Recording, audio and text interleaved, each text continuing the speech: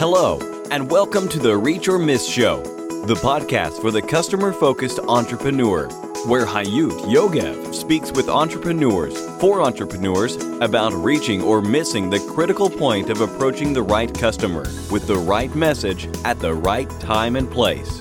The point where business success starts. And here is your host, Hayut Yogev. Reach or Miss, episode 99. Hey Reachers, this is episode 99. I'm not going to talk a lot today before the episode. I'll keep it for the 100th episode next week. I do want to invite any of you that didn't go to our website yet, reachormiss.com, to see whether there is any guide or online course that can help you on your entrepreneurial business success journey. I also recommend you to go to the show notes of all the interviews. I believe you will find in the website things that you will be able to use for your entrepreneurial business success. Today, we're talking with Eyal Feder-Levy. I love this interview because Eyal is the first-time entrepreneur. He has done stuff before that, but he is a first-time entrepreneur that managed to build a successful startup from the first stage. And we're going to learn how together. Eyal Feder-Levy, CEO and co-founder of ZenCity. An urban planner and smart city geek, Eyal has worked with numerous cities to implement advanced technology and methodologies. In ZenCity, he helps local governments around the world make better decisions daily by analyzing millions of citizens' feedback data points using advanced AI. Before founding ZenCity, Eyal was part of the founding team of City Center Tel Aviv University's Interdisciplinary Center for Cities and Urbanism, where he led several smart city programs. Apart from ZenCity and academic work, Eyal is a part of World Economic Forum's Future of Cities Advisory Board, a member of a U.S. Conference of Mayors Business Council, and the youngest board member of the Israeli Urban Planners Association. Eyal Feder-Levy, how are you? It's so great to have you here. Hi. Hi, well, it's great to be here. Thanks for having me, Hayut. Yeah, it's great to have you, and I was looking for this conversation. I'm very happy to have it today. I just shared with our audience what you've done until now. And I would like to ask you to share with us what are you doing and most passionate about today, and where are you heading? So the whole purpose of what we're doing at ZenCity is to help these weird organizations called local governments make better decisions. These organizations have such a huge impact on our lives. They manage our infrastructure, transportation, public safety, education, and so on. And they can really be the difference between, a good quality of life and a bad one. And today, it's really a challenge for them to be data-driven and measure the outcomes of their investment and really the hard work that they're putting in. So everything we're doing is focused on helping these organizations be more efficient, make better decisions, be more in touch with the needs of their community. And that's what we're passionate about. We've just started working in North America in the last year. We have about 35 cities in North America using our platform today. Wow. We're excited to meet more and more communities. It is exciting. Yeah, thank you. How did it start? How did it come to mind? How did you start with the idea? So my co-founder and I both are what you can call government geeks. We both come from a background in both data and local government. My personal background is in computer science and in urban planning. And I've been asking myself these questions in different formats. In the last few years before the company, I was in Tel Aviv University running a research institute that dealt with some of these same questions. And a lot of the work we did there, we saw that there was a huge gap between the state of the industry, the tools that cities actually had on hand, and the ideas that we thought would be very impactful. So from there, the idea to actually start a company that will provide tools to these organizations was a close jump. What is the main difference between your set of tools to the set of tools that most city governments already has? So one thing you have to understand about local governments is that the way they measure their performance or their success is different than a business, right? We at Zen City measure our success by revenue. We're a for-profit company, so as our revenue goes up, if we meet our targets, that's a good thing. If it doesn't go up as fast, it's a bad thing. But in government, revenue is not the key metric. Sure. Basically, these organizations are looking to be revenue neutral. If they make more money, they don't give out dividends to the mayor, hopefully. They reinvest that money in what they think are the most important priorities of their community, the most pressing challenges that the city faces. And the way they measure their success in those efforts is with measuring the satisfaction of their community, how happy people are with life in the city, with the services they're getting. So our set of tools is geared towards this issue. We want to help measure this super important metric and be very data-driven about it and not qualitative, not anecdotal, and then cross-reference that data with a lot of other data sets that are already out there that can really give color to the impact of the actions that these organizations take. So it's mainly about the measurement or more about the services that they provide to their customers, to their citizens? We are all about the measurement. Our key users are city managers, who are the chief executive officers of these organizations, like the CEO of the city. And, you know, the first cliche of management that you've probably heard and said many, many times over and over is what's not measured can't be managed.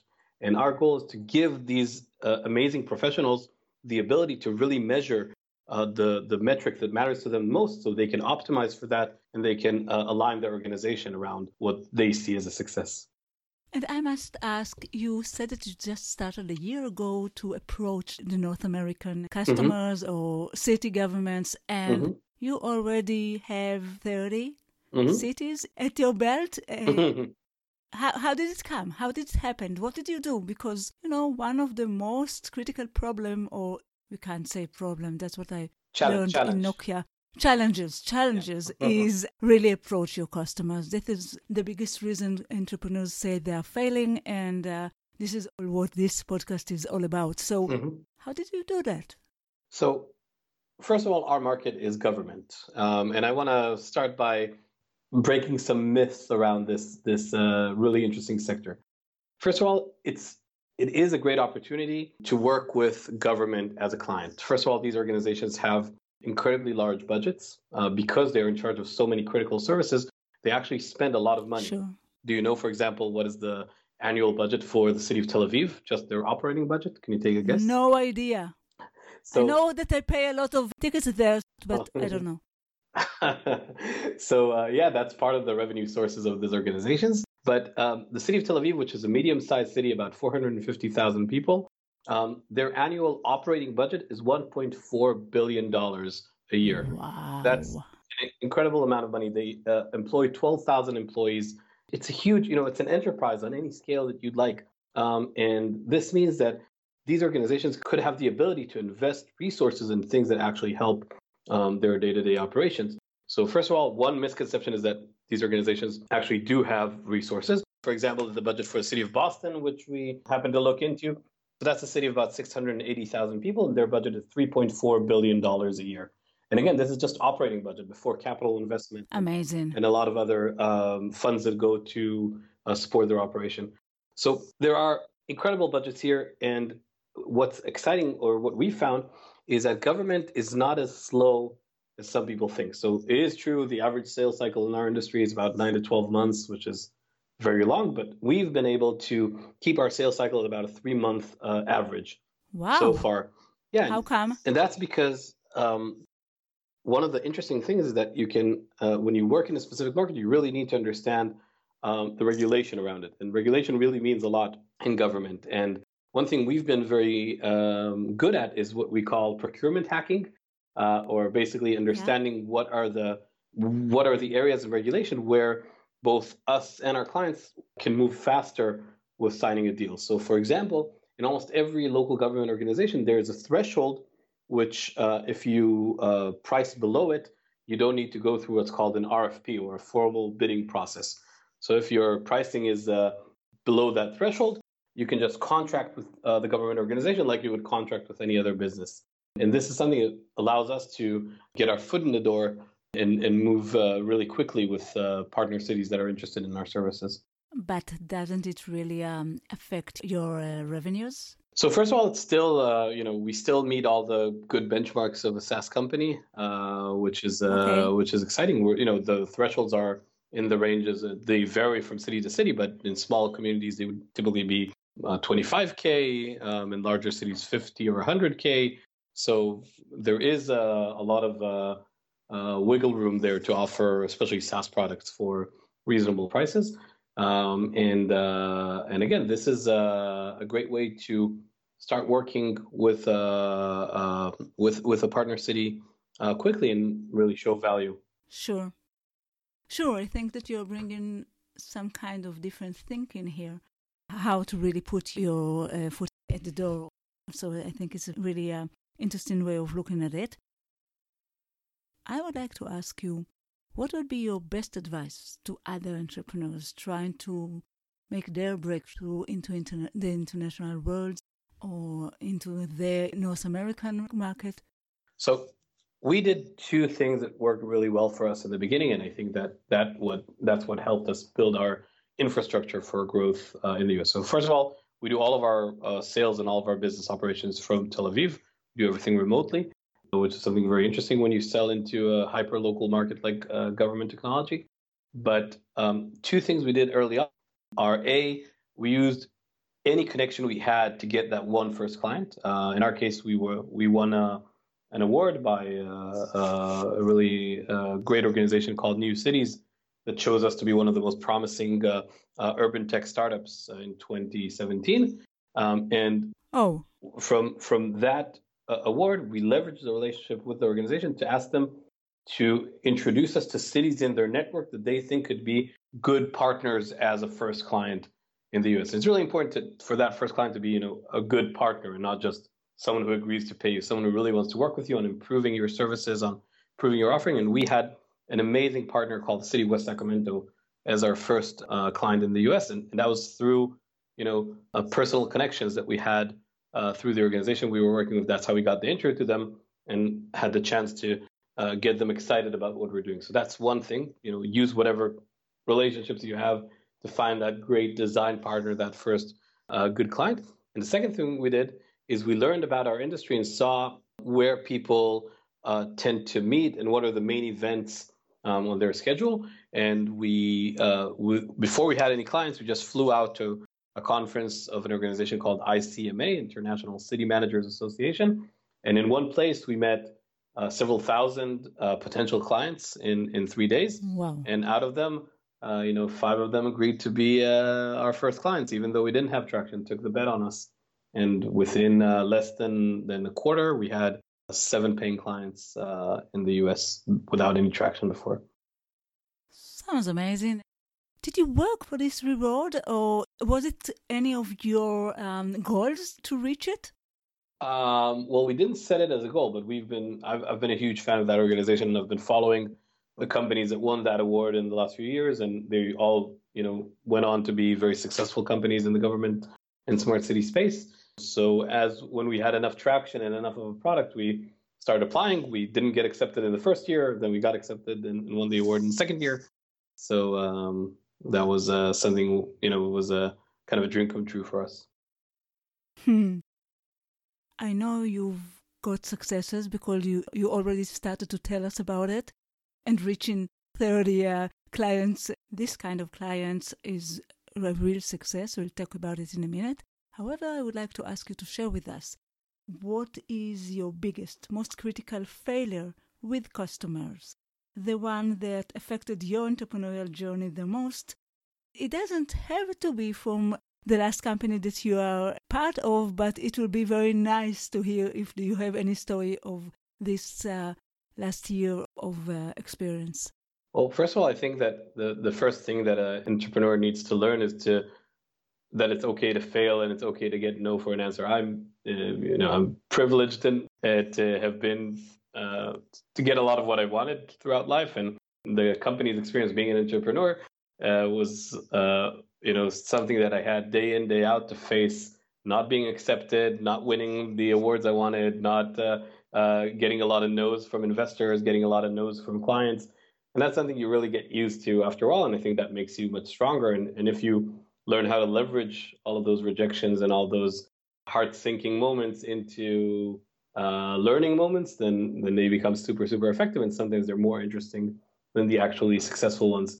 I think one of our biggest failures is we had a pretty big U.S. city that we were in a great relationship with their leadership, with the mayor, with a few others, and we worked really hard to try and contract with them when we were very early on.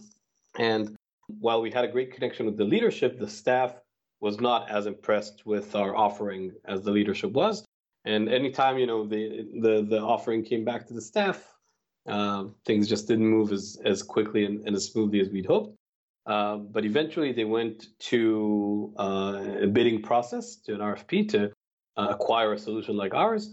And a big mistake that I feel like we've made was that when we were finalists in that bid, we decided not to fly out there and do the demo remotely because we said, this is our model. We do everything remotely. We do everything from Tel Aviv. And I think that call didn't go very well and didn't manage to get our message through. And we lost what could have been one of our most strategic clients and one of our biggest deals just because we were very strict on our model and decided not to fly out there. So we learned since then. We've been traveling more for strategic opportunities just to make sure we get them. And that was a great learning experience for us. It is. And it's interesting because you said before that part of your model is to sit at your local city or at your local country and work from there to a totally different market in terms of the US for now. Mm-hmm. And although most of our listeners are from the US, we also have a lot of listeners from the East and from other countries, Europe as well. This is a very good question. Why did you decide on a model that, sometimes it can happen, but you are talking about a model, about a decision to stay where you are at your local place. Why? Well, to be honest, I'm a first-time entrepreneur, so most of the things I deal with day to day are things I know nothing about. I've never done sales. I've never done, fundraising. I've never done budget management on this scale before the company. And this means that I have to learn things quickly to make what I believe would be the best decisions in this situation. And one thing that has been very helpful to me as an entrepreneur is all the resources that are out there on benchmarking SaaS companies. And one of the things we researched early on is based on our pricing model, based on the target market that we're selling to, based on all that, what should be the best way, the most cost-effective way to do sales. So basically, you have three ways to sell a SaaS product, right? You can make it self-serve, right? When people go on your website and buy something like Netflix or G Suite or I don't know what. Sure. And that is the model you should take if your deals are up to 5K a year as a benchmark. So if your deals are small and your target market is very big, then it doesn't make sense to have salespeople on your team. It needs to be a product that can serve a lot of people really fast and in a very low-touch way. So that's one end of the scale. The other end of the scale is enterprise sales. If you sell for over 50K a year per deal, it makes sense to have a salesperson fly out there, talk to the client, meet with them, have a long sales cycle and all that. But if you're somewhere in the middle in that range, there's a middle way you can choose, which is what's called inside sales, or basically doing sales remotely via video calls. And that just becomes much more efficient per salesperson. For example, our salespeople do 4, 5, 6 demos a day, which is something they would never have been able to do if they were traveling, if they had to meet each client at their offices. So this allows us to have a much higher velocity, and that makes sense in our model since our deal sizes are a little bit lower than enterprise sales on average. So actually you took this disadvantage of being perhaps far from your target market and made it into an advantage. Exactly. Basically, we said, okay, we need to do sales remotely because this will be the only financial model that would work in our specific market, our specific case. And then once we already decided to do it remotely, there are advantages to do it from Tel Aviv. There are advantages to do it from New York. There are advantages to do it from California. And we chose for now, because the company is still small and we really value our feedback loops between the sales team and our product team, to keep everything in one place.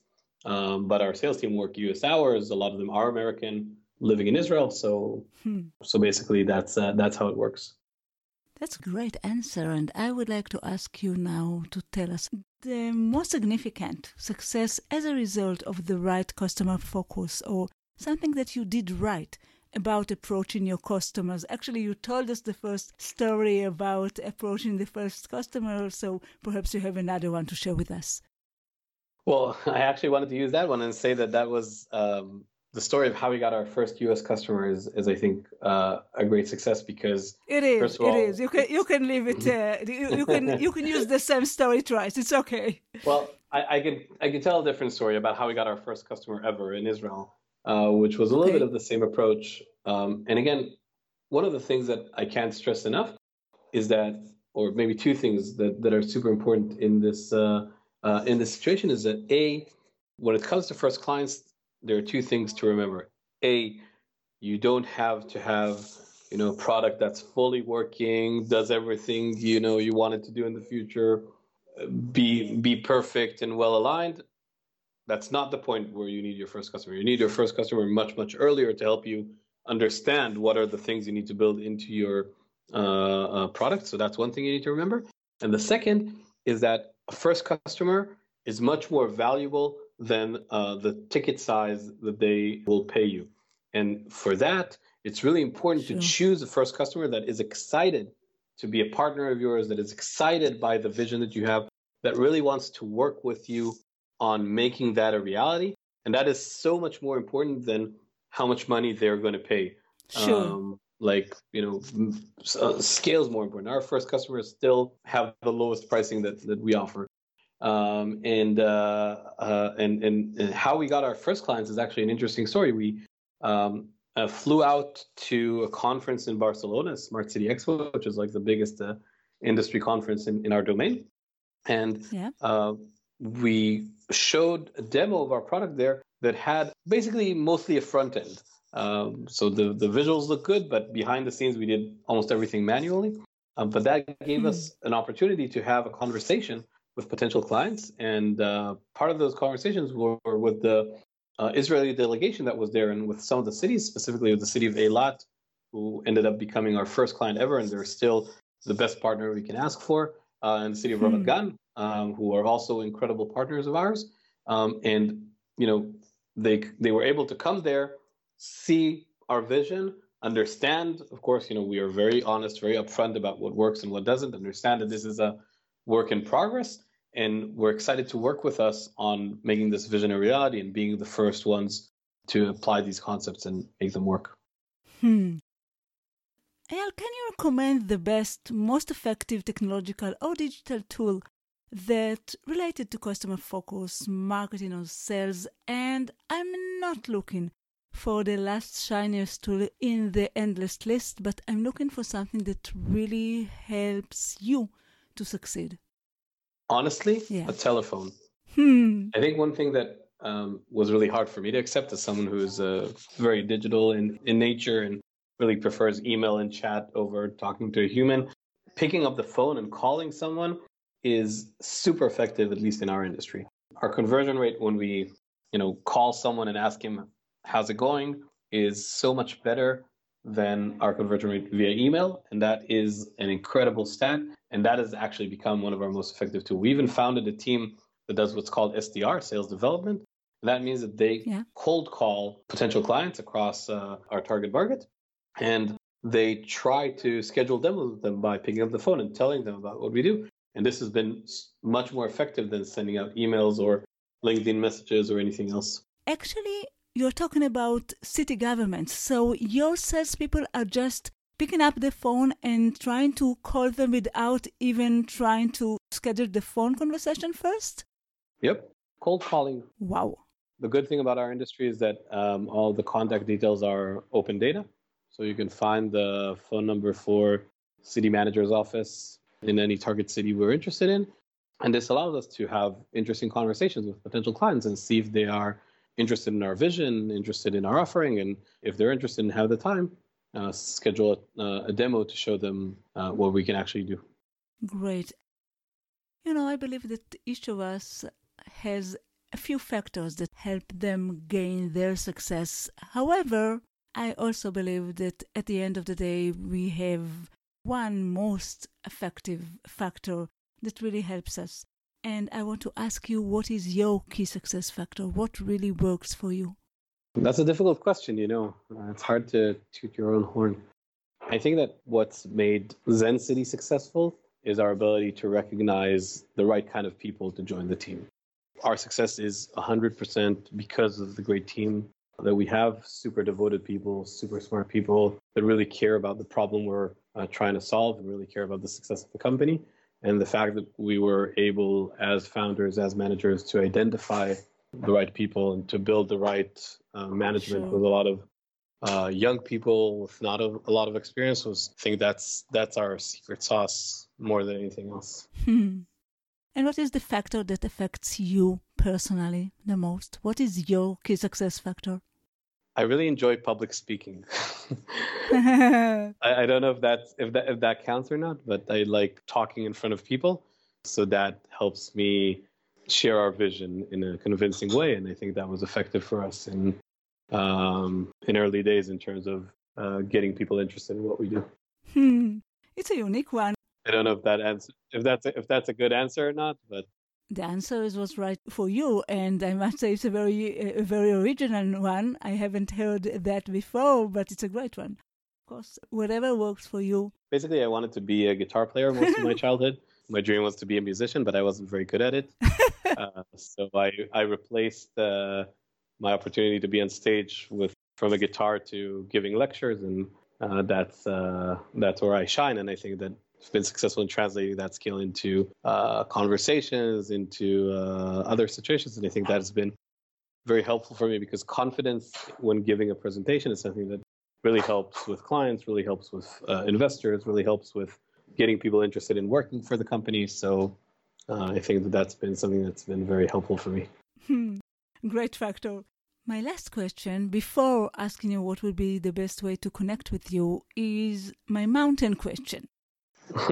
And since I believe that all this journey in the mind of your target audience, whether it's the city governments or the city manager, or whether it is the lady that has to buy in the supermarket or in the grocery store, it's always like climbing step by step, and I always imagine it as a mountain.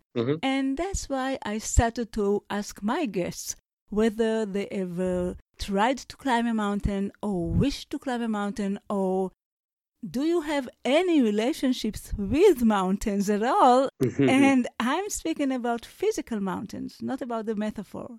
Yeah, well, the closest relationships I have to mountains is that I ski and my grandfather lives in Haifa, which is on Mount Carmel. And that's like the closest relationship I've ever had to a mountain. I don't think I'll be climbing any mountains soon. I like to take my risks in business and not in physical injury related issues. Yeah, I could say that you are a kind of geek, isn't it? Technology. Yeah, well, the most sport I do is bike to work, but maybe in a few years when I'm in better shape, I'll go climb a mountain. Yeah, and what would be the best way to connect with you for any of our listeners that would like to be in touch, hear more, learn more, or perhaps even ask you to come to their city? Sure. So first of all, anyone who works for a city government or would like Zen City to come to their city and help make better decisions, be more aligned with community priorities, you never know who knows their local government, so you're very, very welcome to reach out. And of course, anybody who's working in the GovTech industry, in the smart cities industry, we're always happy to connect and happy to be of help or be helped by other great entrepreneurs. The best way to contact me would be by email. Probably we'll have it in the notes for the Sure. For the podcast, right? We will have the show notes, and we will have everything in every link that we talked about in the show notes of this program. But are you a presence in social media as well, or not yet? Yeah, very much so. You're very welcome to connect with me on LinkedIn. You're welcome to connect with me on Facebook as well if you want to hear my thoughts about Israeli politics. But LinkedIn and Twitter are mostly around our work in government and smart cities. That's great. And come, let's connect. Eyal, I would like to thank you so much for this conversation. It has been a pleasure to hear this story. I think it's there is a big fear of enterprises and of governments in particular, and I think you told us some very interesting facts about it. You showed a lot of knowledge and a very deep understanding of your customers, and you said by yourself that this is a key. And I do believe it's a key. I do believe that this is what marketing is all about and what succeeding in sales is all about. So it sounds great. I think it was very interesting to listen to you. Awesome. Well, it was super interesting for me to have the conversation. Thanks so much for having me on the podcast, and looking forward to further opportunities. Thank you. Thank you so much. Bye-bye. Take care. Bye-bye. And for you, our listeners, until the next time, it all goes down to this. You either reach or miss. Keep reaching your goals and vision. Bye. Thank you for listening to the Reach or Miss Show, the podcast for the customer-focused entrepreneur. You can find all the information, links, and resources that was mentioned at the show in our website, reachormiss.com. See you next week.